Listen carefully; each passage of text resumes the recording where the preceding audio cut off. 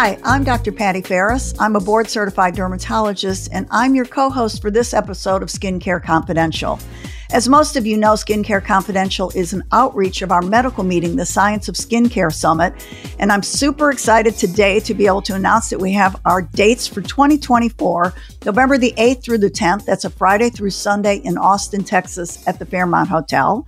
I'm hoping our guests today will be able to attend. We're going to talk about that in a few minutes, but I want to welcome a new friend of mine, Jennifer Fugo, to the show. Thank you so much for having me. I'm super excited. I'm going to read your bio. It's pretty intense, so here I go.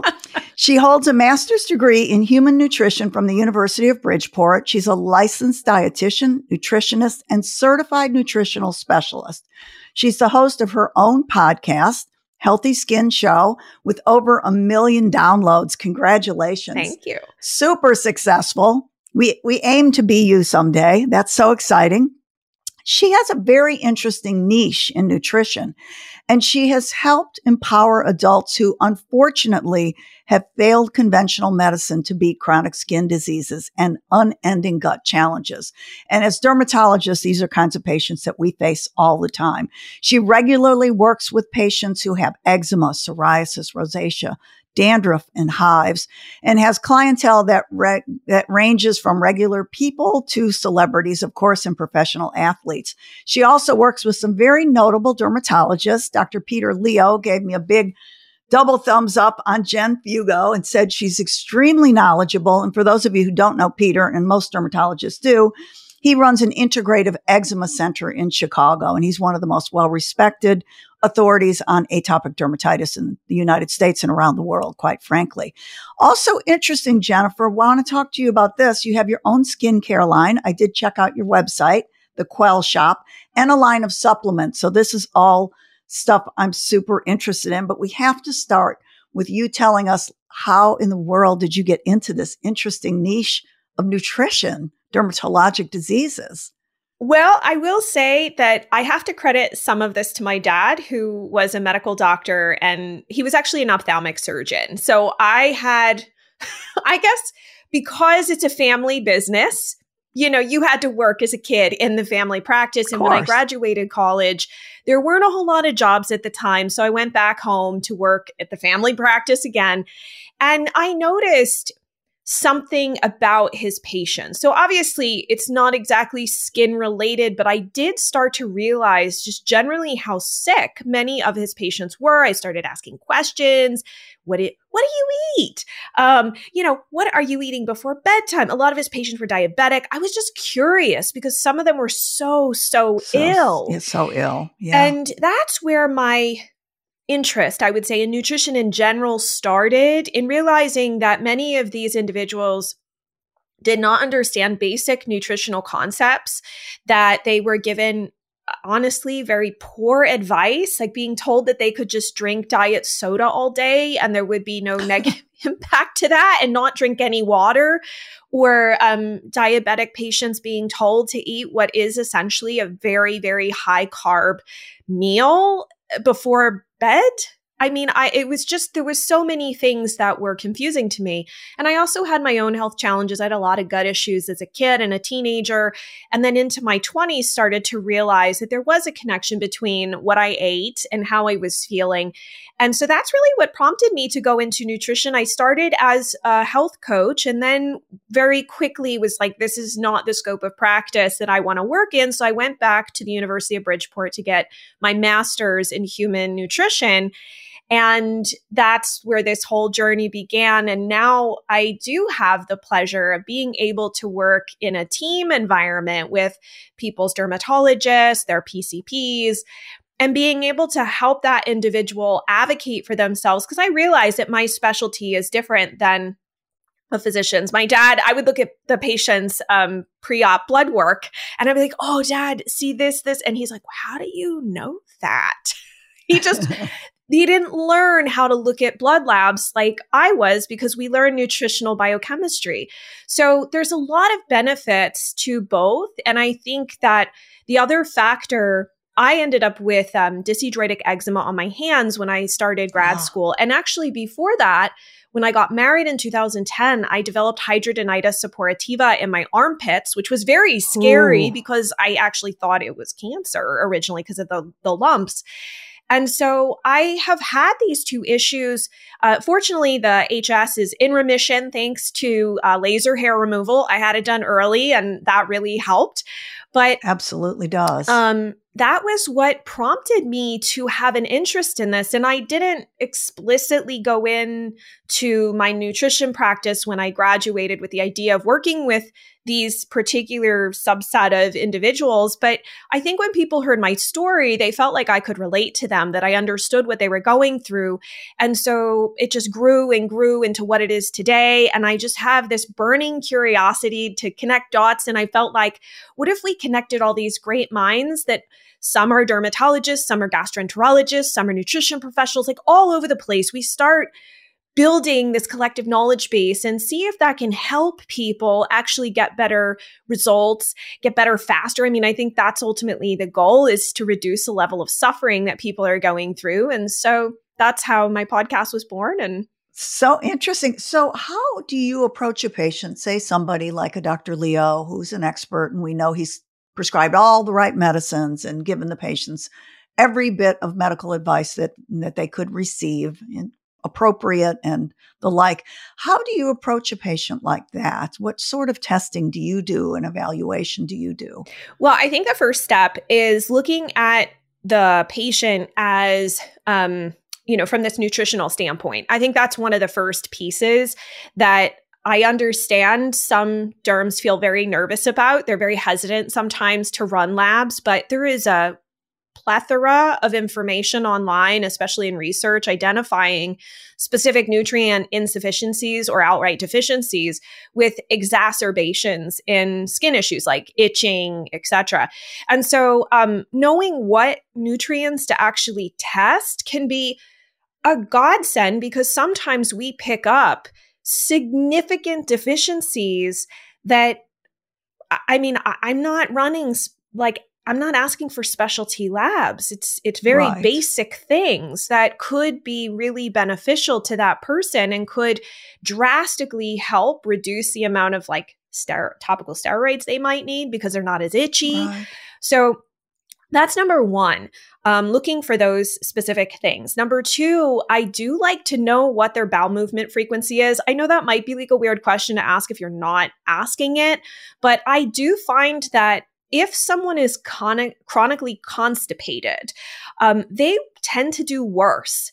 And so helping to get stool moving along at a more normalized rate, which ideally is 1 to 3 times a day, can actually reduce some people's itchiness. And there's a variety of reasons for why that may be happening, but I do think it's a worthwhile question to ask. It also could pick up if there are some underlying GI issues that perhaps they need to either work with a nutrition specialist like myself or go see a GI doctor. And in some of these conditions like psoriasis especially, we know that there are eerie ties to how the gut microbiome tends to look, in that it has this sort of like IBD picture of at least the gut microbiome. And then also asking how much protein that patient is eating. My bare minimum is 70 to 80 grams a day, usually split or spread across the day. Most people, especially women, do not eat that much protein. No. And That's a lot. It's actually not. That's the minimum. How do you get to, no, I know it's not, it's what you, but how do you get a female to get that much protein in? 100%. So I think practical knowledge about, first of all, I want to acknowledge that nobody knows what a gram looks like. Let's just be honest. Good point. Yeah. So when you tell what is someone, a gram of protein? Right. So, that's the problem. It's a unit that we don't know what it looks like. So it's how much. Right. So basically we have to say, what can we practically do to help someone figure out how much protein they're consuming? So one, there's two really great tools that you can have patients use that are free. There's chronometer.com and myfitnesspal.com. They can track their food intake for like 3 to 5 days, just looking, obviously if this is somebody who has an eating disorder history, probably not a good idea. But if they don't, and they can go and do that, they can see for themselves how much protein they're eating over the course of 3 to 5 days, which is a pretty good average. So I like to practically teach people, what does that look like? So first of all, every egg, so one egg is 6 grams of protein. So if you're only eating one egg in the morning, that's really not enough. Now we want to look at, could we do like some turkey sausage or chicken sausage or something like that? Can we up it to maybe 2 eggs or 3 eggs? How can we find more protein in different things? Can the patient tolerate collagen, for example? Usually a serving size of collagen is 11 to 14 grams. It can't be used as like your sole source because it's not a complete protein, but it can certainly be a supplemental source. Could be added to tea, could be added to their coffee, right? Yeah. That's really smoothies, easy. People add it to everything. And then looking throughout the day at the different snacks, I think the other problem, and this is just a reflection of where we are in the sort of plant-based craze, is that people tend to not realize that, and when I say people, I mean specifically patients, don't understand that some of these alternatives that are like protein sources, like nuts, while yes, nuts have protein, they are predominantly a fat source. It's a fatty protein. So you're having a drastic increase of calories if you're relying on like nuts and seeds entirely for your protein. If you go to beans, well, that's great. They're not a complete protein. You have to pair them with a grain. But beans are also a carby or starchy protein. It's not to say they're bad. I am a big fan of being an omnivore and eating a variety of different things, but I think that it underscores the necessity of looking for variety in your food. And so, I'm like, okay, beef patty, a 1/4 pound is approximately like 23 grams. Look at your protein powders, different things that are practical that people can learn how much is in something and they can begin to eyeball it. So that's the really third thing. And then I would say if we get into like a little bit more nitty gritties, because I know that you were like, let's talk a little bit about certain skin issues. Rosacea has a huge connection with SIBO, or small intestine bacterial overgrowth. About 77% from the literature is saying that SIBO is present. So if that's where we do need to ask if there are potential GI symptoms, and they may need a referral to a gastroenterologist. So that's really important. Eczema, obviously, we have nutrient deficiencies that can worsen things. So we need to look for deficiencies in zinc, iron, B12, folate, vitamin D, and vitamin A. And psoriasis also has its own subset of nutrient deficiencies that are pretty similar to eczema, but they also need to be evaluated for non-alcoholic fatty liver disease by looking at their liver enzymes, so the ALT and AST, but also looking at GGT.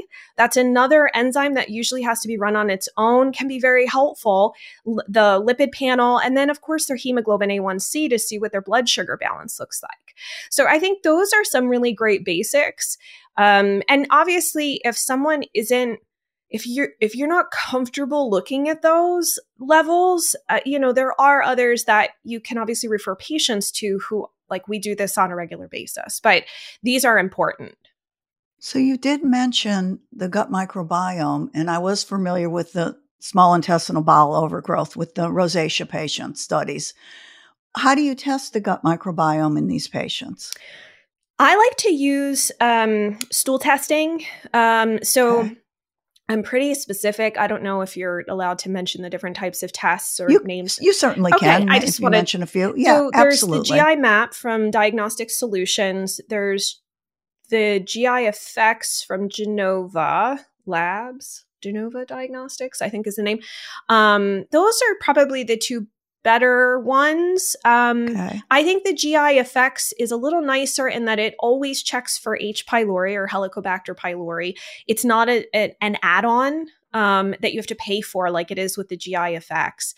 So I tend to prefer the GI effects, but I don't have any relationship with him or anything. Right, I just find it to right. be a more useful tool. One of the better tests. And so that's generally how I do that. Now, granted, I'm also asking a lot of questions about is the person belching? Do they have indigestion? Is there any mucus or fat in their stool? Are they constipated? Is it diarrhea? Is it liquid stool? You know, what's the frequency? Do they have gas? Do they have bloating? Do they have GI pain? So, you know, that's a big factor here, as is also what their diet looks like. So if somebody's eating, and it does happen, some people will do like a carnivore diet, which is basically, if your listeners are not aware, is a diet completely devoid of fiber. So it is only meat products and any products derived from animals. And some people, now this is sort of an oddball thing. Like clinically, we have to go, all right, well, why does it work for some and it doesn't work for others? For some people, they do actually see improvements and others don't. And so the only thing that we can guess at this point is that for people who have SIBO, or that small intestine bacterial overgrowth, where they might also not be able to tolerate medications, or there are actual botanical protocols that actually rival rifaximin and Xifaxan and whatnot in their efficacy. But that being said, if they can't tolerate medications to bring the levels down, some people do benefit from a short course of doing carnivore. The problem long-term with it is that you can like pretty much turn your gut microbiome into a parking lot if you're on it for longer than 6 months, because it will significantly deplete your good gut bugs. And then it is extremely difficult to reintroduce plant foods, and a very long and slow journey. So you know, we have to be aware that people are using these diets, but generally speaking, I like to look at stool testing to get a sense of whether, number one, is H. pylori present, or are there patterns that indicate that basically there's a lack of appropriate stomach acid. That stomach acid, just in case someone isn't fully aware, is not just meant to break down proteins and to help with the digestive process. It's also a chemical barrier. So anytime you swallow something, be it from food, saliva, something you drank, it should be killed in the stomach acid. So insufficient stomach acid is not just a red flag for nutrient depletions, but it also means that you're now, I like to describe it as literally leaving the front door of your house wide open and going on vacation, which no one would ever do, because you'd come home potentially. It's a great analogy. To having a bunch of unfriendly individuals. So what makes you get that low acid? So it can be due to a variety of factors: excessive amounts of stress, a lot of moms eating on the go constantly. So we're not getting into that digest and rest phase of the nervous system, but also Helicobacter pylori. It specifically has an enzyme that deactivates stomach acid. And so unfortunately, that can be one factor. And I will also just share clinically that you don't have to have like raging heartburn and even have symptoms to have an H. pylori overgrowth in the stomach. About 30% of those who are positive have no symptoms at all. And that is actually clinically relevant because, and I wanted to pull this from a talk that I did earlier this year, H. pylori can actually induce specific cytokines, IL-8, IL-6, tumor necrosis factor alpha, IL-17, IL-23, which many of us know a lot of the biologic drugs are used to help attenuate. And so, like, for example, with psoriasis, they do see that it will increase issues with the IL-17, IL-6, IL-23, tumor necrosis factor alpha, rosacea, with atopic dermatitis as well. And actually, interestingly enough, when they see this correlation with IL-6 and IL-17 being elevated because of H. pylori, they did note a decrease in filaggrin production. So we do know that there's a connection there, but as a result of the front door of your house being left open, you end up with gut dysbiosis. So you start swallowing bacteria that should have died, not only from the food around you, but from your mouth. And mouth microbiome should stay in the mouth, not be down in the GI tract. So that's one way you can end up with SIBO. You can also end up with LIBO, or large intestine bacterial overgrowth. You can end up with parasites and all sorts of things. And it's also linked to nutritional deficiency, specifically iron, B12, vitamin D, vitamin C, folate, and protein, because we can't break down protein sufficiently if we're missing this crucial first step. Interesting. One of the questions that we get asked a lot as clinicians is about probiotics. So maybe you could cover that. So thinking about dysbiosis and how do you recommend probiotics? Everybody was like, okay, use probiotic. Well, which one? And it's a hard answer to give. It is, especially if somebody does have SIBO, it can be really tricky. You'll notice a lot of times they can't tolerate probiotics. Sometimes spore-based probiotics will be better tolerated, but those usually have to be onboarded slowly. So if somebody doesn't tolerate probiotics, you should send them to a GI doctor. Okay. Just period. The other factor that has to be considered is the stool frequency. So whether they have diarrhea or they're constipated or they have normal stool. And the reason that I say this is that specifically Saccharomyces boulardii, which may be in a bunch of different probiotic formulas, it's usually it's there to help with diarrhea, and softer stools will actually make constipation worse.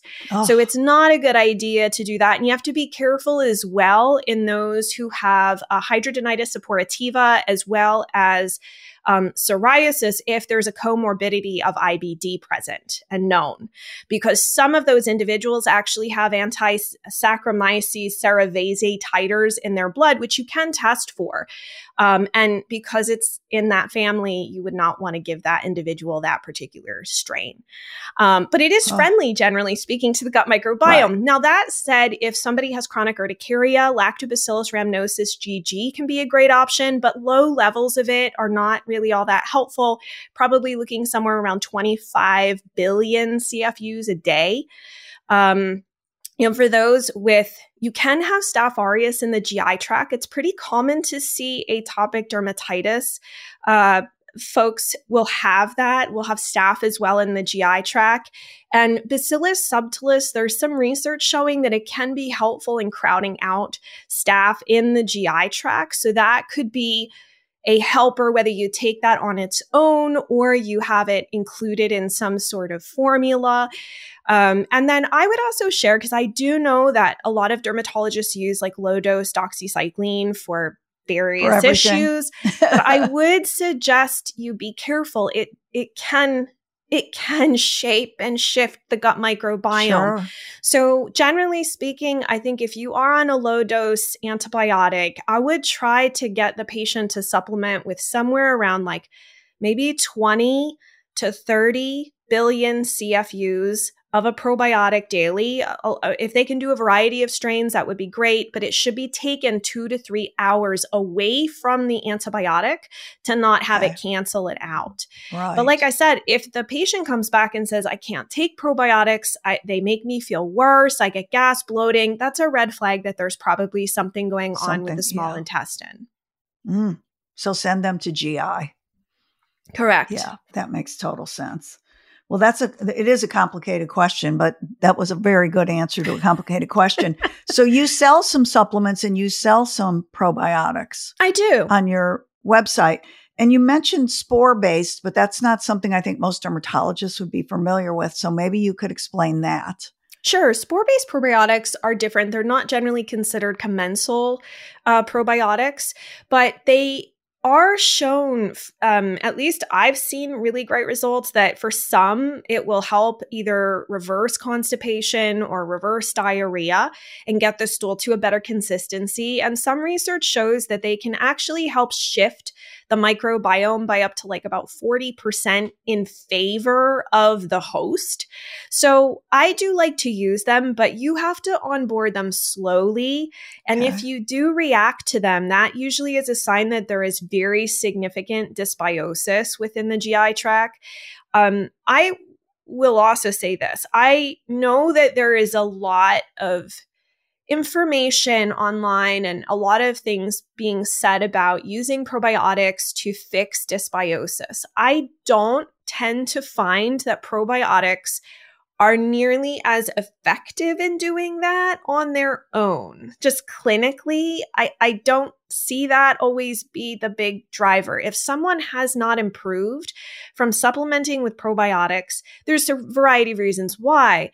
But if you have unfriendly organisms, I mean, I've had some clients who show positive for certain types of parasites, for worms and helminth infections, for different protozoa like Blastocystis hominis. They have Morganella species, which produces histamine within the GI tract. You're not going to crowd that out with probiotics. With a probiotic. So I think that I think we have to be realistic with the tools that we have available. There's also a problem with fungal overgrowth.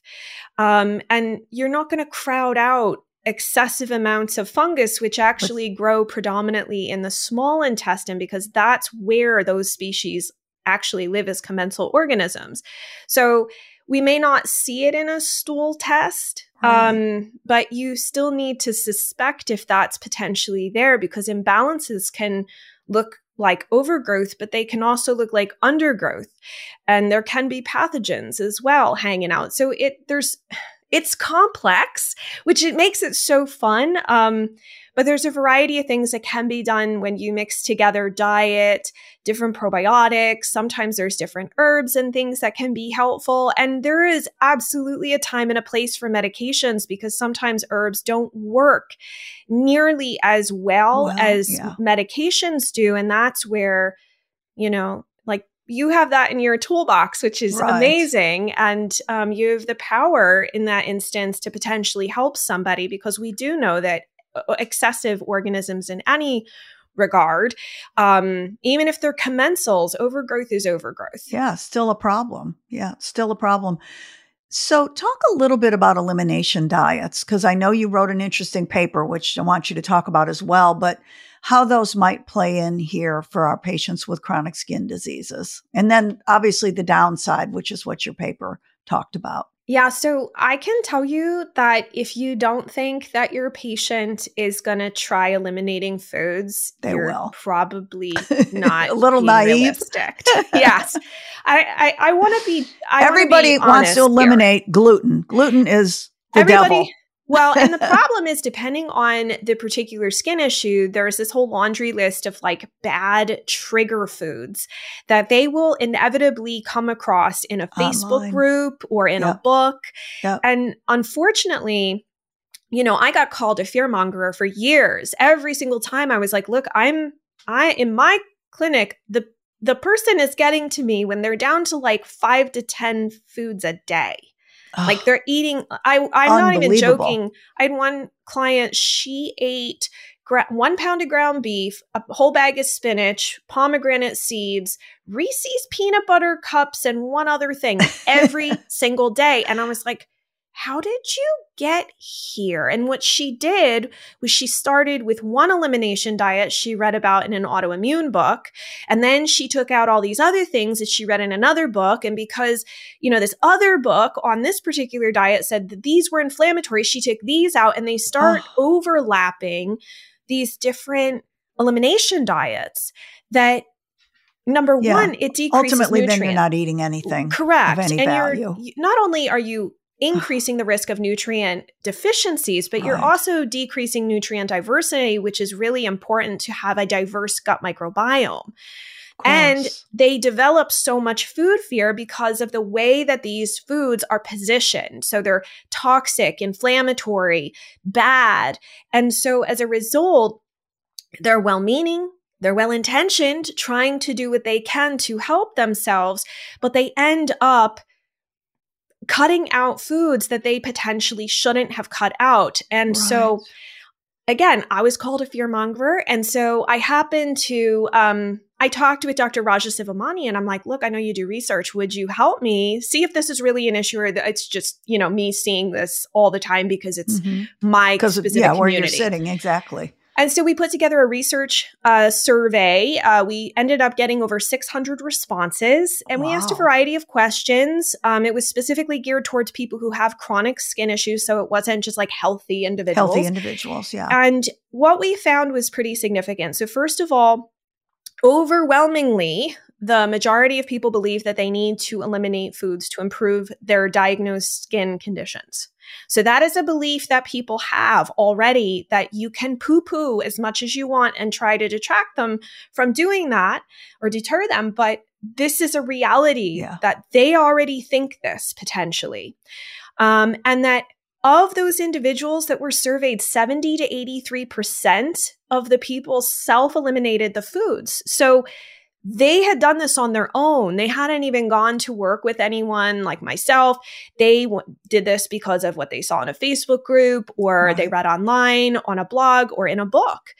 And so the condition, the diagnosed condition that where people tend to eliminate by far the most foods is atopic dermatitis. I would think by so, far, more so than any other skin condition. Yeah, I'm not surprised. And what I did find to be really shocking was that when we asked the question, did an elimination diet trigger a negative association with food?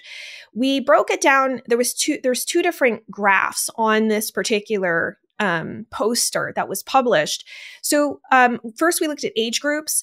The most disturbing was that in the 18 to 24-year-old age group, over 80% of those said strongly agree or agree. So they now have a negative association with food. That's really alarming. And then even when we get down to the 55 to 64-year-olds, we still have 47% of people saying that they now have a negative association with food. And what were they eliminating? Did you tease that out? Actually, we have a whole diagram on all the different food groups that were eliminated. It's extensive. And then when we looked at this overlapped with eating disorders, this is where you have to be really careful, especially if you're well-meaning, you're like, oh, try this diet. You have to ask the patient if they have a history of eating disorders, because over 60% of those surveyed with a history of an eating disorder said that the elimination diet triggered a negative association with food. But even over 54% of those without a history said they now have this negative association with food. And what happens is people get really afraid and they don't reintroduce. And then what is worse is, and this is something we're seeing clinically, we're not as sure as to why, because I've talked to colleagues, for those who have eliminated these foods for around a year or more. And when I say eliminated, like strictly eliminated, we're now starting to see people, when they try to reintroduce, especially the top 9 allergens, develop an IgE anaphylactic response. I have 2 clients now who have to have EpiPens, one to dairy, all dairy, and then the other to eggs. And they never had an allergic reaction, but they were told that these foods were inflammatory and bad and read about them online and took them out and now have an allergy. Wow, so we need to be careful. Serious. I'm really curious about Dr. Anne-Marie Singh. She's an allergist, and some of her research looking at this. We're not entirely sure why. I've talked to Dr. Leo about it as well. So I just want to caution how we discuss food, and to let you know too, that if you're not comfortable having these conversations, the two qualified types of individuals who are allowed and who are trained to have these conversations are registered dietitians and certified nutrition specialists. We are the 2 scopes of practice that are able to work with people around their diet, whether eliminations are appropriate or not. We can do a lot of different things because we have the appropriate training to do this. But I just don't want to see somebody end up in this horrible situation, making everything worse because they were well-intentioned, but they just didn't have the right guidance. Right. That's a fascinating study. You sent it to me. I will read it more thoroughly, but I thought it was really interesting. So we're a little over time, but I do want to ask you quickly about your skincare and what types of things you have in your skincare products on the Quell website. Yeah, absolutely. So we have 3 creams, and one is a moisturizer that you can use daily. I use it as a night cream on my face. I love it. And then we have one product that is called the Nourish Butter, which is predominantly hemp. I saw that. Yeah, I love the name. It's a hemp seed. Cool. And then we also have one called the Z Plus Rebuilder, and that's specifically because it has zinc added to it. But we've also added other beautiful ingredients, like for example, in like St. John's wort topically can cause this sun sensitization, but because it was infused into oils, it no longer carries that. And so it just has more of the nourishing properties to it. So we did a lot of fun things in infusing the oils as a way to get away from essential oils in the products. Yeah. And we have things like carrot seed oil, and there's calendula and all sorts of things. So I just really, I wanted to bring something to my community that I thought would be helpful and useful. And we actually now just launched a bath soak.